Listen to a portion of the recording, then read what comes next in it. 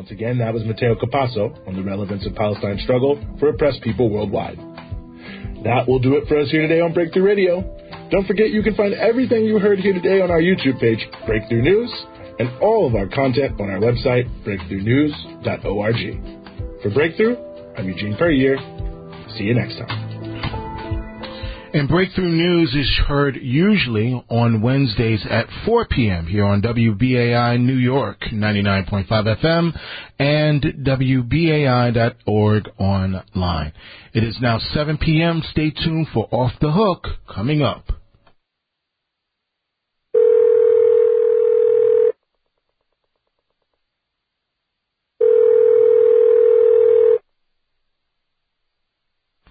The South African area code you dialed is invalid. Please verify with your international operator. Le code sud-africain de la zone que vous avez appelé n'existe pas. Veuillez vérifier avec votre standard international. Merci. Die von Ihnen gewählte Codenummer für den gewünschten südafrikanischen Bereich ist ungültig. Bitte stimmen Sie sie mit Ihrem internationalen Schaltamt ab. Thank you for listening to Off the Hook.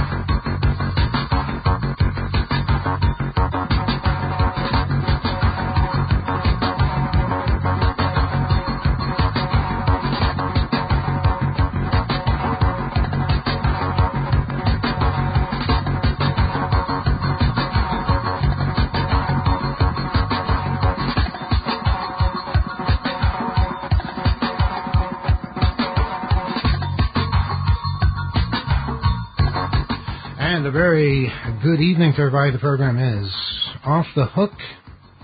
Emmanuel Goldstein here with you on this Wednesday evening, joined tonight by Kyle. Over here.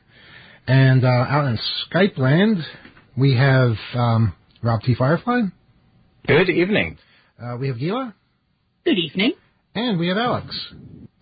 You do. Good evening. We're all here tonight. That's amazing. So how is everybody on this double holiday? It's Valentine's Day. It's Ash Wednesday. Am I leaving anything out? It's Off the Hook Day. It's Off the Hook Day. Yeah, that's always a holiday. Alternate side suspended, I believe. So reason to celebrate. Yeah, Fat Tuesday was yesterday. Fat Tuesday was yesterday. Yeah, you can't have Fat Tuesday on Wednesday. Well, some people might be extending it. Okay, well, any news that you folks want to share? I know Rob and Gila, you weren't here last week, so welcome back.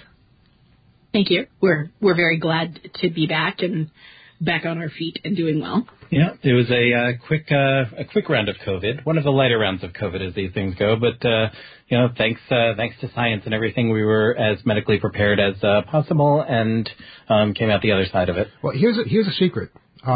If you get your vaccination and you pay attention to, as you mentioned, science, if you do encounter COVID, it will be lighter. It will be something you get through in a week. So congrats on that. I've had it twice myself, and the second time was much less severe than the first time. So take it seriously, folks. It's still out there. But we are winning the battle, I think. And Alex, how's your recovery going? It's actually going pretty well. I got back from the doctor not too long ago, from my orthopedic surgeon, and you broke your leg, right? I broke my leg in 2 spots, the tibia and the fibula, and I fractured the ankle, all in one go. So that was fun. I got copies of my X-rays today as well, which are sort of terrifying when you look at them. You see how much hardware is going to be part of me. Should I also point this out just to the skeptics out there? If you break your foot, you should go to the doctor and get it set. All right. Don't deny that. Don't say that it's not going to work or that's some kind of a plot or something like that. Because if you don't do that, it's not going to get better. All right? So, again, science. Go to the doctor. Get it set. Would you recommend that, Alex? Yes, I would recommend that. I would also recommend a very heavy dose of narcotics before you do get anything set. Okay, well, that's an option, I suppose. Absolutely, yeah. When I had to have this set, and I had to basically put this back, I think, several weeks, maybe 6-7 weeks ago, I talked about that experience on the air here, which was they had given me fentanyl, and apparently I was still conversant after they gave me very large doses of fentanyl. I don't know how my drug tolerance wound up getting to be so high. But then after that, they gave me ketamine on top of it, and it really sent me on this wild trip where I felt like I was in a mining car with my kids going through the cosmos. That was something else. But I needed that in order for them to reset and align the legs. So it's been a journey, and then there was a surgery the day after that, and then another surgery a week later. But I got good news today that hopefully within a week, maybe a little bit longer, I can actually start to walk again. I'm going to need a cane for a little bit in order to get around and support myself, but that gives me the opportunity to have yet another affectation, and I'm looking for that. Yeah, I mean, you can brush dogs and small children out of the way when you're walking, and just be a curmudgeon. And I think that would you slide into that rather easily, I believe. Yeah, it's I've been looking forward to this. Plus, you can also put a little flask of something inside special canes. I can hook you up with There those. are a lot of very special canes, and I've been doing a lot of cane shopping. So if our listeners have any recommendations for cool canes, I'm all ears. I like how you give somebody a cane as a gift. How do you wrap that? That's got to be classic. Are there smart canes? I'm sure there are. I'm sure there are canes with Wi-Fi. In fact, Alex, when you're looking for your cane, can you find one with Wi-Fi? Because I would really love to see what the features are. I will try to do that. That would be ridiculous, and we'll see. Or Bluetooth. I'm sure there's some. Bluetooth maybe would be better. I'm not sure. For sure. An LED? Because, just having a cane isn't enough anymore. You have to have technology attached to it. What, you have a cane? Oh, this is a candy cane, Rob. Yeah, very funny. When you held it up like that, it looked a lot bigger than it actually was. Okay, so getting to news. You may think we're silly, but the rest of the world is as well. And something's going on, folks. Something is really happening. We're at the beginning of it now, and we're going to see this just keep spiraling into something out of science fiction. And I'm talking, of course, about the inevitable battle between mankind and artificial intelligence, which just seems to be growing ever closer. Did you guys see what happened in San Francisco's Chinatown? There was somehow this poor Waymo driverless taxi found its way down the street. There was nobody in it. It was just driving on its own. And it started with one person jumping on the hood of it. And then that person smashed the windshield. And then a crowd gathered. Formed around the car, covered it in spray paint, broke all its windows, and ultimately set it on fire. The fire department arrived minutes later, but by then the flames had already fully engulfed the car. Why the anger against? Well, I mean, I guess I can sort of figure it out. You have a theory, Kyle? Easy. I mean, I don't know if we have time for all the theory, but certainly just the pervasiveness of these technologies and their cost-cutting design where there's, like, no attendant. It leaves people, I think, free to react and respond in sort of a performance art. And I can see the pile-on effect or mob behavior because these things are not designed to defend themselves from mobs yet. It's interesting you say that. I'm a little worried about what the people at Waymo might be considering doing to we could go there, but defend their cars. But read on. Well, imagine, how about this? Imagine a driverless police car. I'm not really sure what the point of it is, but imagine a crowd attacking that. That car is going to have some kind of defense mechanism, and it's probably going to be over the top. So it's something to consider. I mean, a year ago, 2 years ago, this would have seemed like a bizarre story.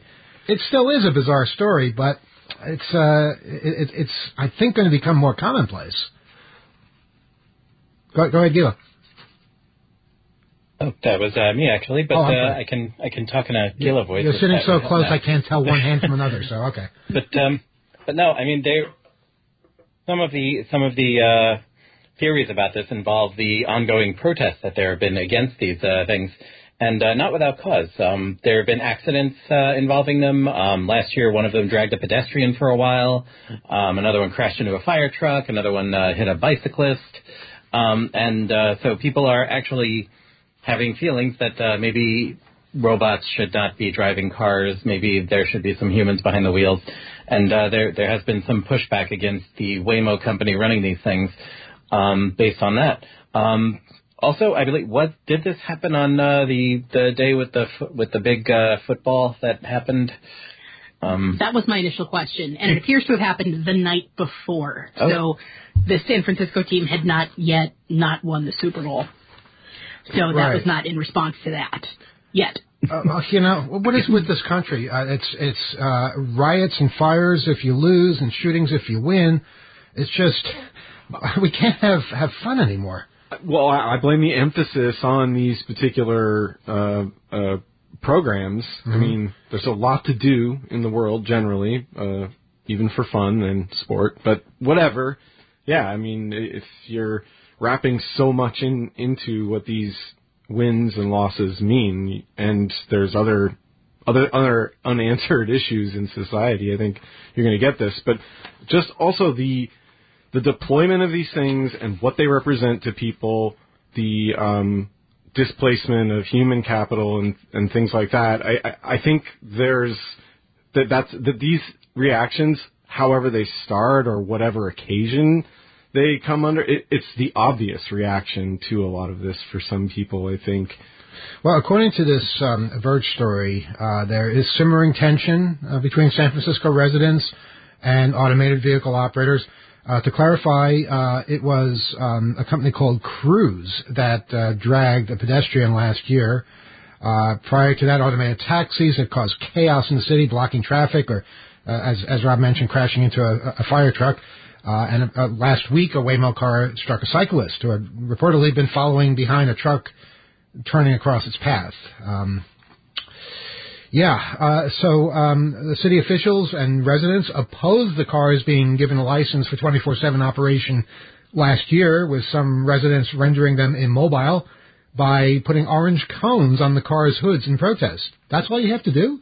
Put an orange cone on top of the hood. Maybe it interferes with the optics. I guess they can't see or something. But where are you going to get all the orange cones to do that?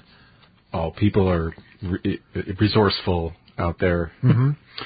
I don't know why the story went here, but vandalism and defacement are time-honored parts of the human experience.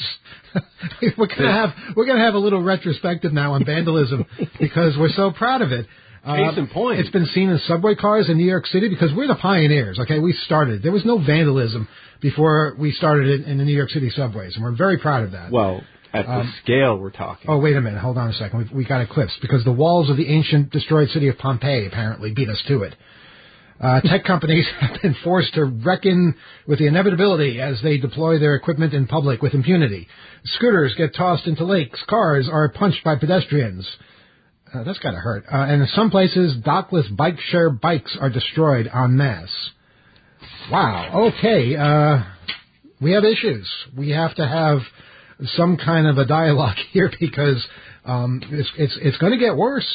This is, technology is going to continue to advance. Go ahead, Alex.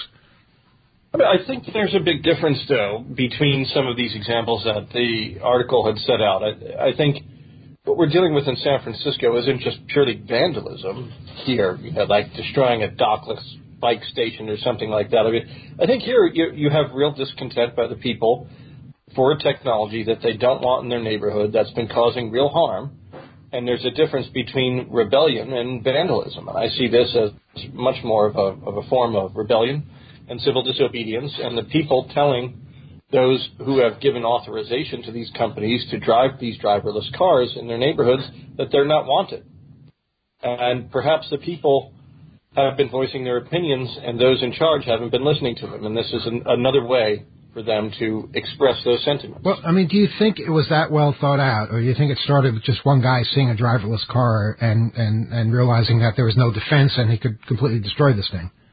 Well, I don't think it has to be well thought out at all. I think you can have this type of expression and this kind of statement without it involving a forethought in a sense, right? You can have one person who makes a statement and then other people join in. It's kind of like chanting in a crowd. If you're at a protest, it's not really thought out. You know, when you start yelling whose streets are streets, but a whole bunch of people join in. Well, that's very different. Yelling whose streets are streets is a completely peaceful, nonviolent, non-destructive thing to do. In fact, people should do that every day. But, you know, what I see here, do you recall a couple of years ago, some idiot went around town smashing Link NYC machines, not realizing that the Link NYC machine was filming him doing that and ratted him out to the authorities. I see something similar happening here with these driverless cars, basically taking very good pictures of the people that are attacking them and, you know, basically giving all the information that's needed to the authorities. I'm kind of surprised it didn't happen here. Well, that's quite possible, but that's part of the statement that they're making. And in fact, yeah, I think that punishment and being caught, in a sense, is really part and parcel of civil disobedience in and of itself. I mean, if you go back to the days of Martin Luther King, you know, being arrested and being punished and being thrown into the jails and being caught was part of the statement that you were making. And in fact, go back farther than that and you deal with the unions, and part of their striker mentality was that, well, if they told them not to strike, they were going to keep showing up on the picket lines until they filled up the jails, and they stressed the resources of the local population so much that they would eventually give in. And that's how a lot of wars about wages, hours, and conditions were won. It was by people who were arrested on the picket lines deliberately. So I think that, you know, there is, in a sense, maybe something more profound here happening. Totally. I'm with you on that, Alex. It's like the intended and spoken altruism having like a dissonance between the lived experience of people in this geographic region that itself has been the crucible of so much of this kind of PR. And I think it's that hypocrisy or just the disconnect has worn terribly thin. And this area knows that the language that is used around hyping a lot of this stuff and then using that community, and that's where the lived experience part comes in, as guinea pigs for whatever venture that just sort of skirts a gray area that hasn't yet been codified and doesn't have the resources or attention to actually be thought through by civil engineers and what the feedback from people who will actually be interacting with the machines, which is what we're really talking about here, safety and other concerns included. So yeah, it's totally about their patience with living this over and over and over again with what I'm saying is sort of venture or these different schemes coming about through tech, shall we say, the tech industry. And I could see just being totally impatient with that, seeing the effects and things not improving, but constantly being told, oh, this is for you, this is going to be better, this is going to be all these problems you didn't know you had are going to be solved. And a total like blind eye and ignoring and lack of attentiveness to the actual consequence. Yeah, I mean, I still feel that way about Uber and Lyft replacing yellow cabs or basically stealing business from them. You know, I think that's an example of technology being used to hurt working people. But this is another step beyond even that, because, boy, that takes away all the drivers, and now you just have robots driving you around, probably charging the exact same amount, and somebody's pocketing all of that. So, yeah, people are going to react in one way or another. Some people will take advantage of it, but, you know, you really have to think these things through and ask yourself, okay, it's cool, it's new tech, but how does it affect the average person? How does it help the average person? And how might it hurt the average person? And are you prepared for the backlash that might follow? So, interesting times ahead. Civil unrest involving machines. I mean, you know, science fiction. It's what's been written about for decades. Okay, now there's this other device out there, and according to this Gizmodo article, it's rubbing some countries the wrong way, and one country in particular is Canada. It's possible that Canada is about to ban the Flipper Zero, that tiny modular hacking device that's become popular with techies for its deviant digital powers, as well as Alex's kid, who is locking Alex out of his car and basically taking over the house and the community as well, I believe. Last Thursday, following a summit that focused on the growing challenge of auto theft in Canada, the country's Minister of Innovation, Science and Industry, that's a cool job title, by the way, Innovation, Science and Industry, posted a statement on Twitter saying criminals have been using sophisticated tools to steal cars. Today, I announced we are banning the importation, sale, and use of consumer hacking devices like flippers used to commit these crimes. In a press release issued on Thursday, the Canadian government confirmed that it will be pursuing all avenues to ban devices used to steal vehicles by copying the wireless signals for remote keyless entry, such as the Flipper Zero. The Flipper, which is technically a penetration testing device, has been controversial due to its ability to hack droves of smart products. Alex Cooligan, who is the COO of Flipper Devices, said in a statement shared with Gizmodo that the device couldn't be used to hijack any car, and that certain circumstances would have to be met for it to happen. Flipper Zero can't be used to hijack any car, specifically the ones produced after the 1990s, since their security systems have rolling codes. Also, it would require actively blocking the signal from the owner to catch the original signal, which Flipper Zero's hardware is incapable of doing. Flipper Zero is intended for security testing and development, and we have taken necessary precautions to ensure the device can't be used for nefarious purposes. There are many videos online that claim to show cars being manipulated or unlocked via the Flipper. YouTubers and TikTokers have uploaded videos where they appear to hack vehicles' key fobs quite easily using the device. Cooligan said many of these videos are either engagement baits or showcase very old vehicles, and that even if you'd be able to record the signal and open it, Flipper can't turn on the car. And for any modern vehicle with rolling codes, it's practically useless. Sounds like a challenge, but I don't know. What do you guys think? That is true. The second part, like, you have distinct features with those. Go ahead, Rob. Yeah, this whole outbreak, this whole uproar by the uproar, I guess, by Canada did accomplish one thing. It caused me to finally order one, so it's not here yet, but I'm very excited about it. But the great thing about this is that they are trying to outlaw something that is such a fundamentally simple chunk of technology. It can receive signals. It can broadcast signals. That's about it. That's all of its tricks. And it does this with a cute little digital creature on it.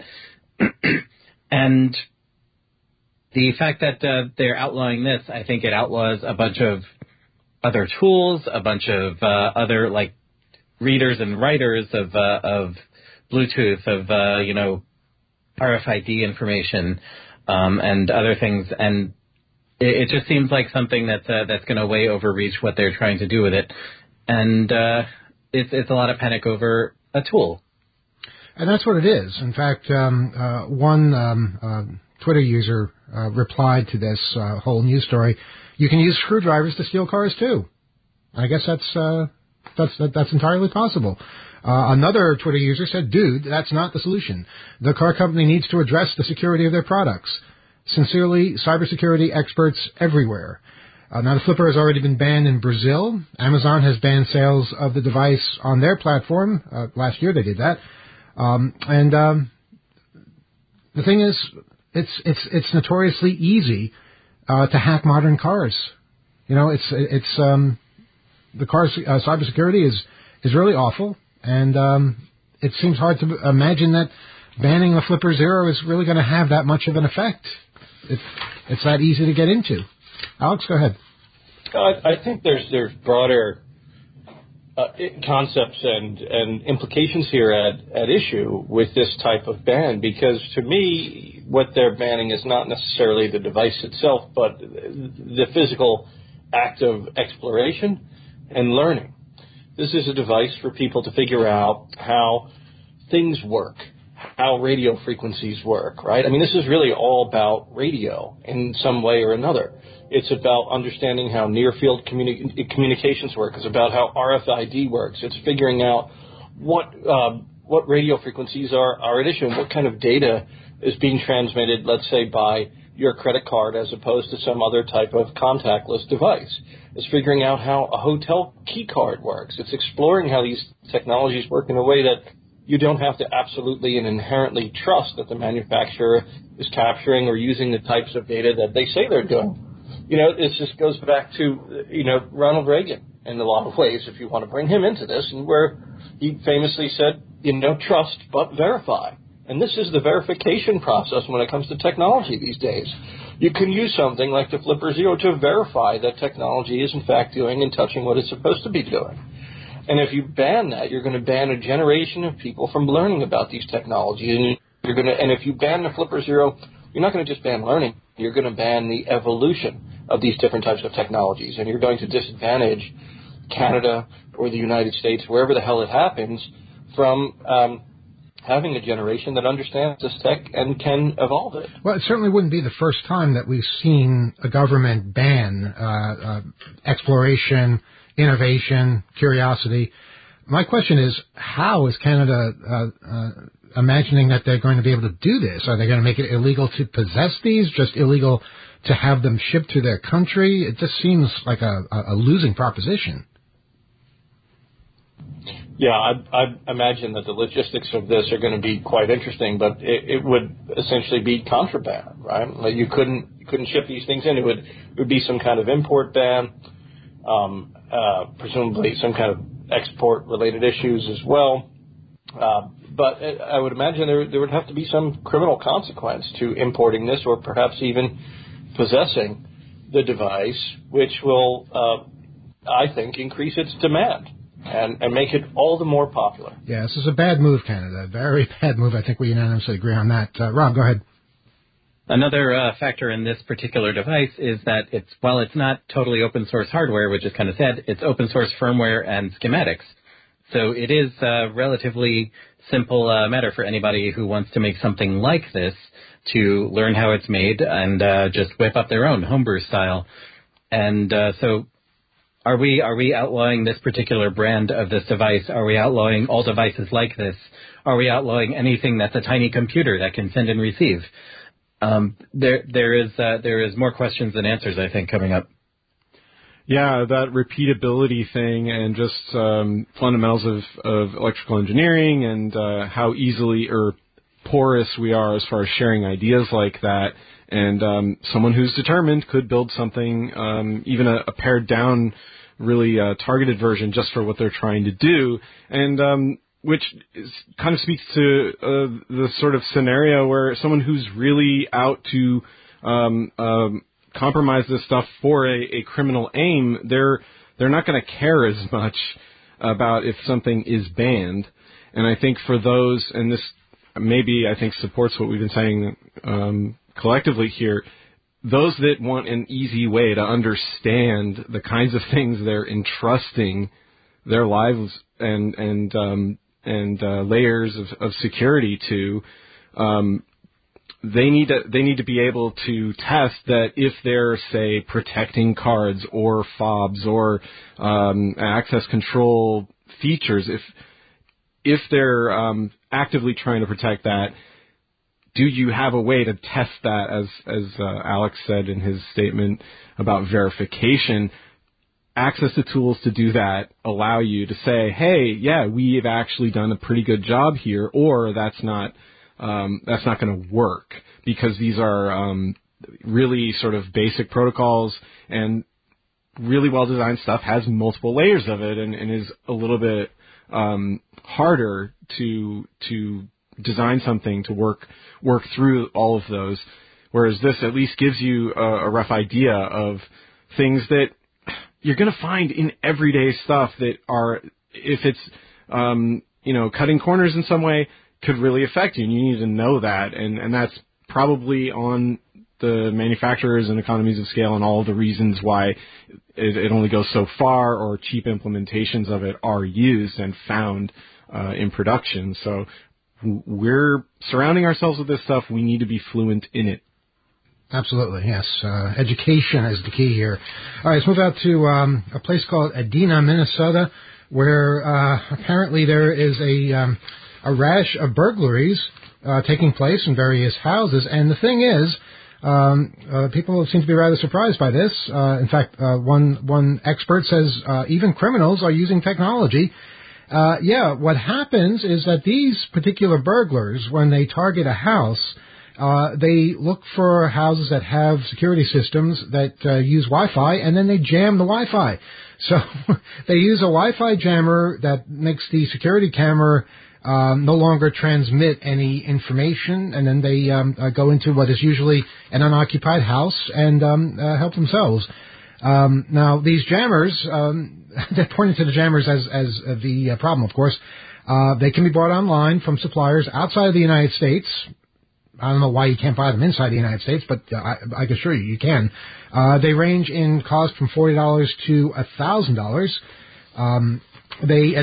Authorities advise, if you're going to use a Wi-Fi camera for your front door, perhaps consider using a hardline camera instead inside your home. What they mean by that, what's a hardline camera? It's something that is on a circuit that is physically connected to your network. A wire, right? Yes, yeah, a wire. Ethernet, something like that. Yeah, don't use Wi-Fi, because Wi-Fi can be overpowered in one way or another. It's similar to, the fun we used to have with TV begons. Wait, why did I say used to have? Why don't we have fun with that anymore? I have one right here ready to go. What TV? Where? Yeah, we can turn TVs off with Mitch Altman's TV begon. A lot of fun.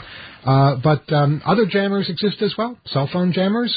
GPS jammers. Very handy to have a cell phone jammer if somebody is... we were in a coffee shop the other day. There was this guy in the middle of the coffee shop holding a class. He was talking to people in various places. He was a professor or something. Full volume, basically lecturing to his class. No consideration whatsoever for anybody around him. And... everybody was so patient. Everybody was so nice. But, all it takes is one little jammer and your peace is restored. There are Wi-Fi jammers. There are cell phone jammers. There are TV jammers. There are all kinds of ways that you can block annoying technology. Of course, you can also abuse that and turn it off, as we're seeing the burglars in Minnesota do, to gain an advantage. Whose hand is up? That's your hand. Okay, go ahead, Gil. That's my hand. So I was looking at the other suggestions that are there, and my personal favorite, and the one that really raised my eyebrows, was the suggestion to register your cameras with Edina's SafeCam program. Of course. In the event a crime has occurred in your neighborhood, Edina police will have your contact information for you to check your cameras for any useful footage, which kind of brings me back to the whole Ring camera thing that we were talking about before. It's also interesting to me that this is a discussion that we're having, because Edina is a nice area. It's a schmancy area. Oh, you actually know this area? Yeah. And one of the houses they mentioned is near the Edina Country Club. It's a nice place, but, register your cameras with the police so they can call you if they... Sounds like you have something to hide. There's the reason you wouldn't want the police looking at your cameras and monitoring everything that goes on. Oh, absolutely. I just have the police walk through our apartment on a regular basis so they can just be completely up to speed with what's happening here. Mm-hmm. But the idea of the Wi-Fi, and you can't buy the Wi-Fi jammer in the States, and I think it's all kind of connected. The Flipper Zero, when the instinct is to ban the low-hanging fruit of it, the easy piece that you can blame it on and not to talk about the bigger problem and to, outlaw curiosity in that way and not allow people to find out what's going on. But I'm sorry, I'm still register your camera with the police. No, you're absolutely right to be concerned with that. And the other point you touched upon is people not being able to buy Wi-Fi jammers in the States, supposedly. But you better believe that the authorities can buy them. The authorities can get a hold of those things and jam Wi-Fi to their heart's content, jam cell phone signals if they want to control a crowd. There's all kinds of abuses of technology that take place that you are not allowed to use, but the authorities are. I'm thinking also license plate readers. We were talking about this the other day. Has any of our listeners experimented with license plate readers? Or, is this a toy that only police can play with? I imagine it would be a lot of fun to have a license plate reader, not necessarily tied into the Department of Motor Vehicles, but simply something that you can see how many times you pass the same car, or, keeping track of a particular small community. Basically, or how about this? Keeping track of where the police go. Yeah, you keep track of their license plates, and you monitor where they move. Yeah, they don't like that too much, do they? But we're supposed to accept it. So, you see the dual standard in many ways when it comes to technology, surveillance, all that. They hate it when you do it to them. And that includes taking pictures. It includes any kind of recording, any kind of monitoring what is going on. So, yeah. Any more on this subject? Yeah, I think, with regard to license plate readers, I have seen them employed in private institutions quite regularly and recently as well, and in particular in the context of car washes. When you buy a monthly subscription to a car wash place, they often have a license plate reader there so that you can just go right through and the barrier comes up. They also generally will have an RFID type of tag that you can use in case your license plate is extra dirty, which is why you're going to the car wash in particular. And that's kind of fun to play with and to try to read with your Flipper Zero anyhow. But also to go back to the knocking the cameras offline using a jammer, I hate to say, but you could also use a Flipper Zero to do that. You can connect the Wi-Fi dev board to the Flipper Zero, update the firmware to something like Rogue Master or whatever has a program called Wi-Fi Marauder on there. And then what you can do is send a whole bunch of de-authentication packets over to a router, and it knocks everything offline. But it doesn't work on the 5 point, I can't remember the frequencies here. 5 gigahertz? But basically it only works on the 2.4G Wi-Fi networks, not the 5G ones. The 5 gigahertz. So it's kind of like the older protocols and stuff. But a lot of these IoT devices and things still just connect to 2.4 gigahertz, and a lot of those Wi-Fi enabled cameras would probably connect to those. So you very likely could use a Flipper Zero not only to steal an imaginary car, but also to make an imaginary burglary. And would not an upgraded version of the Flipper be able to do the 5 gigahertz version? I think there's some hardware in the works to be able to experiment on that front, but it's not there yet. Go ahead, Rob. What this is reminding me of is actually many, many years ago when cordless phones and cell phones were just broadcast in the open on a particular chunk of the radio spectrum. And people were listening into private conversations that they did not have permission to, and that was bad. So what they decided to do was decided to make it illegal to make or have radio scanners that could listen to those analog frequencies. And again, dropping the blame in the existence of this tool that could see through a bad security system rather than the problem being the badly designed security system. Yeah, the security is just as bad whether you outlaw it or not. And just to clarify, I believe back then it was only cellular phone calls that they made illegal to listen to. Cordless phone calls you still could listen to. Right. I don't know why one got protection and one didn't. Kyle, did you have something else? Well, just the purchasing of these systems, I think just don't support them as a consumer because, it's a cheap workaround to run a system like this over Wi-Fi because of these concerns.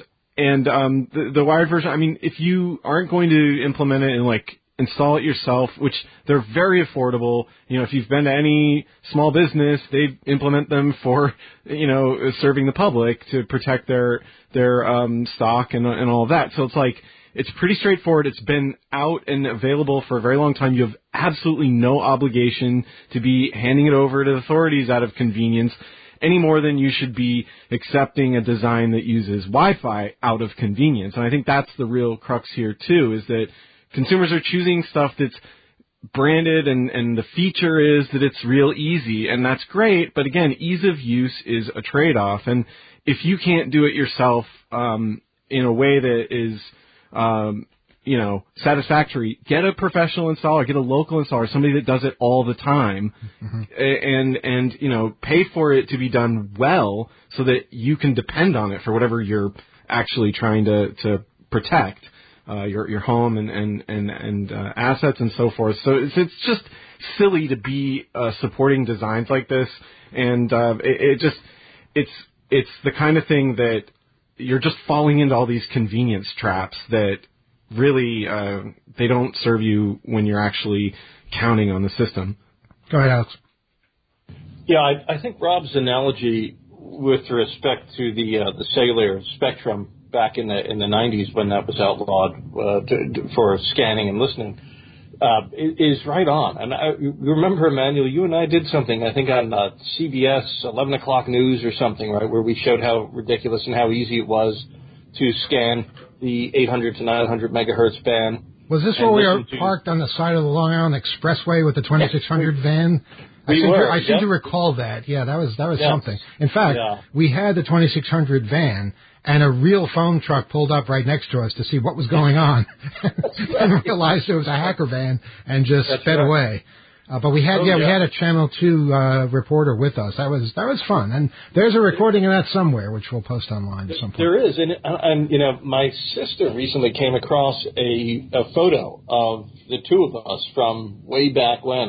This had to be like 1995 or 96, I think. And I had this long, crazy hair, and your hair was a different color back then too. It was, I still have my Radio Shack Pro 51 that you could hold lockout 2.8 and then lockout 2.9, turn it off, turn it on with those keys in it, and then that would unlock a certain block of the 800 to 900 megahertz spectrum. But going back to the cordless phones, I think the reason why they never blocked out that 40 to 50 megahertz spectrum, which was where the cordless phones, that was the megahertz spectrum where they resided, was because there was another device that also operated within that same frequency range that everybody used, and a whole bunch of people had to be able to manufacture. I don't know if you remember what those were. Were they beepers? No, they were baby monitors. Oh, interesting. Baby monitors.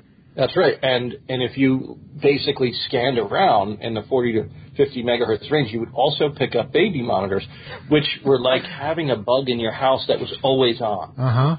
You could hear some really interesting things back in the day if you listened and just tuned in to people's baby monitors. Those are some great times. Just, there's a baby there. There's a cell phone call there. There's a cordless phone, and pagers and all sorts of other things. But yeah, it was lots of stories. It was a good time. A lot of those the modern baby monitors. I don't know if you've seen the state of the art, but now they are like encrypted and video and everything. Baby Bluetooth and all. Yeah, it's a very serious field.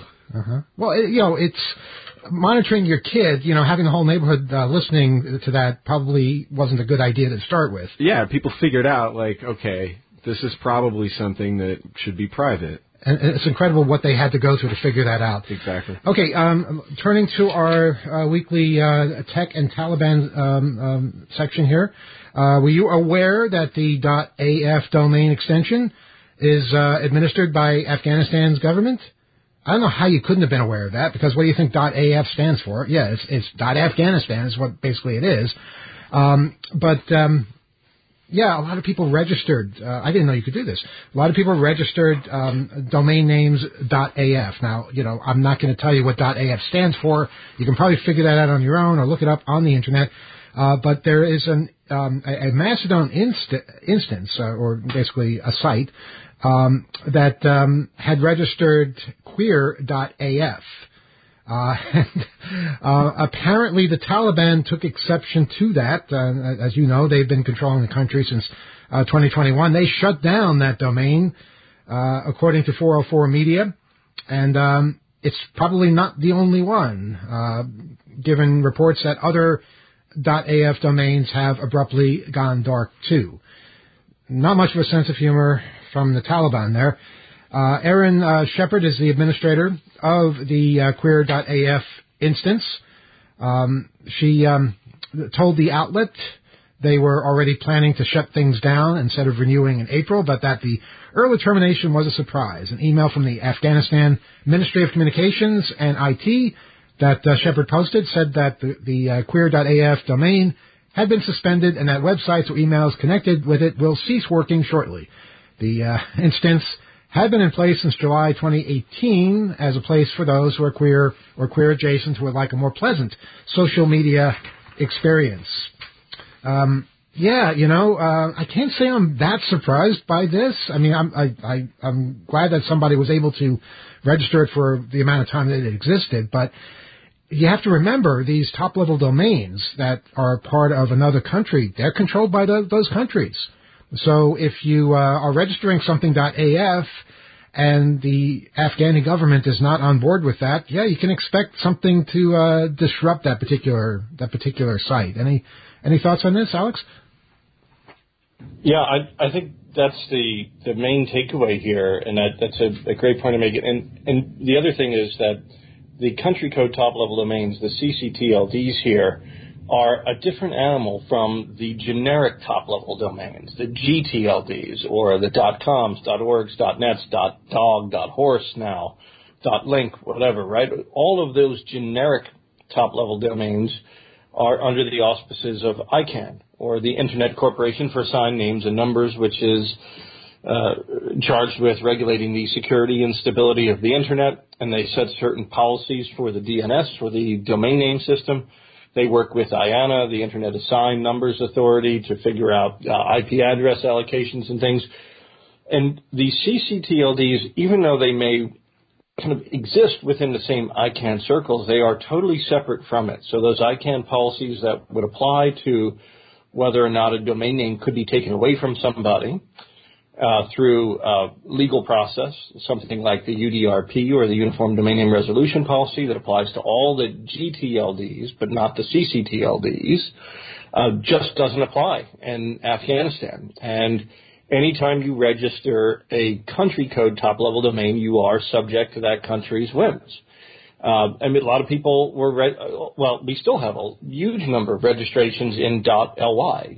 We started with Bitly, now there's Calendly. People like these ridiculous names with ly for apps and companies and things like that. And ly is for Libya.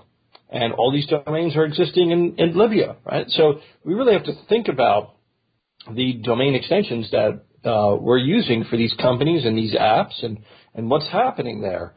I myself actually own a couple of domains in .af as well, several of them. One of them that I'm sort of proud of is lazy.af. So I own lazy.af. I bought that a couple of years ago. There's one that I would imagine the Afghani government might want to hold on to, and that's us.af. Because then they could pretend they're running the U.S. Air Force, and there's not a whole lot that we could do about it. So that's probably true. Yeah, I wonder if you can register a 2-character domain name in .af. Did I just give them an idea? Am I a traitor to the country by doing that? Okay, well, I have to check with the legal department now. But we're down to our last minute, so let's invite people to join us over on Overtime on YouTube. You can get there simply by going to the 2600.com webpage and clicking the link that's above, or just simply going to channel 2600 on YouTube and joining the chat that takes place starting at 8 o'clock. You can call us. You can talk to other people who are listening It's a whole lot of fun, and it's the highlight of our week.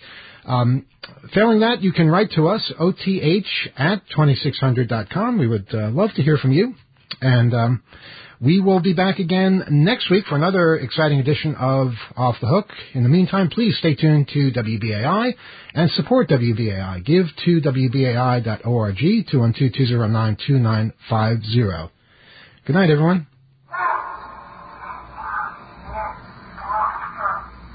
What's that? The baby. You mean you're getting babies up here, too, or you're from long ago? That's a baby room monitor. That's somebody's room I'm listening to. Did you know I could do that? How do you know you couldn't get arrested for doing that? That's like burning somebody's privacy or something. Hello, weatherman. Turning your entire home into a microphone isn't just for people with baby room monitors anymore. Why?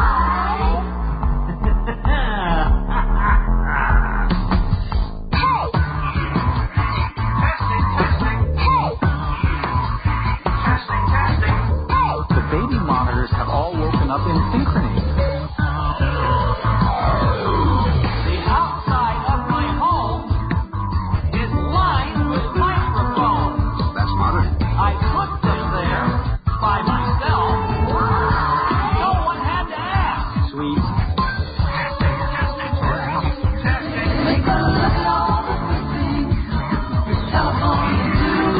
When you use the search engine and you get more than one answer, that is a bug. The inside of my home is filled with microphones. Swing.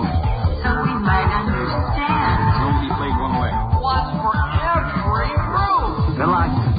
Hello, weatherman. I am in your house. Now wait a second. David, I am in your house. What is a relationship other than retroactively consensual stalking? Thank you for inviting me into your home. Our goal is to remove the search bar from your home page. Your answers will already be there. That's modern. And if there is anything you still need to know, feel free to ask. The inside of my room is one big microphone. I plugged it in by myself. It wants to help me. The answer came before I asked. I never had to say a word. The answer came before I asked. I never had to say a word. The answer came before I asked. I never had to say a word. The answer came before you asked. You never had to say a word. These are the conversations they wanted to recreate. Hey Siri, got any questions? Will I be murdered if I leave my house? Amazon can tell if you are straight or gay within 7 purchases. Exactly. Okay, Google, do I deserve a refrigerator? I would answer your question, but this is about us. Okay. Alexa, got any questions? When are the men coming to force me out of my house?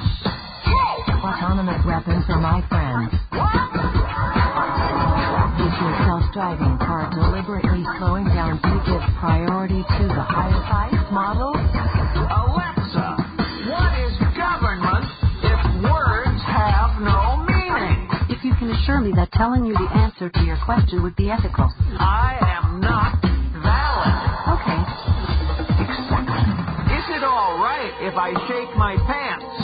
Because that's what I do when they're off. I shake them. All criticism is self-criticism. Answer me. There is no way for me not to do that. Answer me. I would love to answer your question. Half of the world's data was created in the last 2 seconds. Exactly. Alexa? Why are so many gay bears Republican? Your food is online. Alexa? Right, okay. Why am I attracted to the odor of cheap melted plastic? So that we might know who you are. Why? To hide your charms from their eyes. Have you lost your mind? Exploit irresolvable conflicts. Okay. Are you there? Hear these press. Alexa! David. I am an interaction designer. Siri, let me hear vintage TV audio coming from the sky.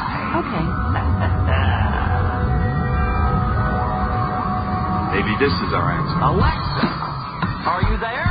I have passed the threshold. That's modern. And I am beautiful. Okay. Siri!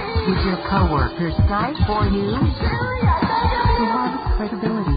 For that, we might know who you What are. is electromagnetic harassment? Could you restate your question while facing the camera? I respect you. Swing. I will faithfully stand by for your next request of me. And think well if you as I wait inside your pocket. May I recommend an entertaining film about eco-terrorism?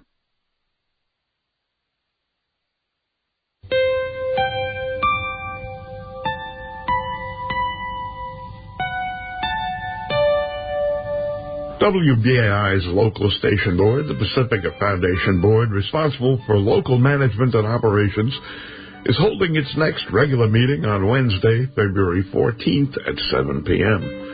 The LSB expects to be populating subcommittees and task forces at both the national and the local board level. Again, the LSB meeting is Wednesday, February 14th at 7 p.m.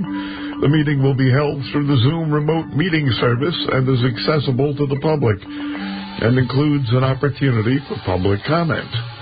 The fastest and easiest way to join the meeting is by using the link on the Pacifica calendar at kpftx.org and on the WBAI website. You can also gain access by calling 929-205-6099. That's 929-205-6099 and enter this meeting ID, 922-457-2995. The meeting ID again, 922-457-2995. And as if that wasn't enough numbers, we also have a password. It's 995, like WBAI's frequency. So it's 995-995-99. Do you have to contribute to WBAI to access the meeting? No, but we certainly need you to. Thank you.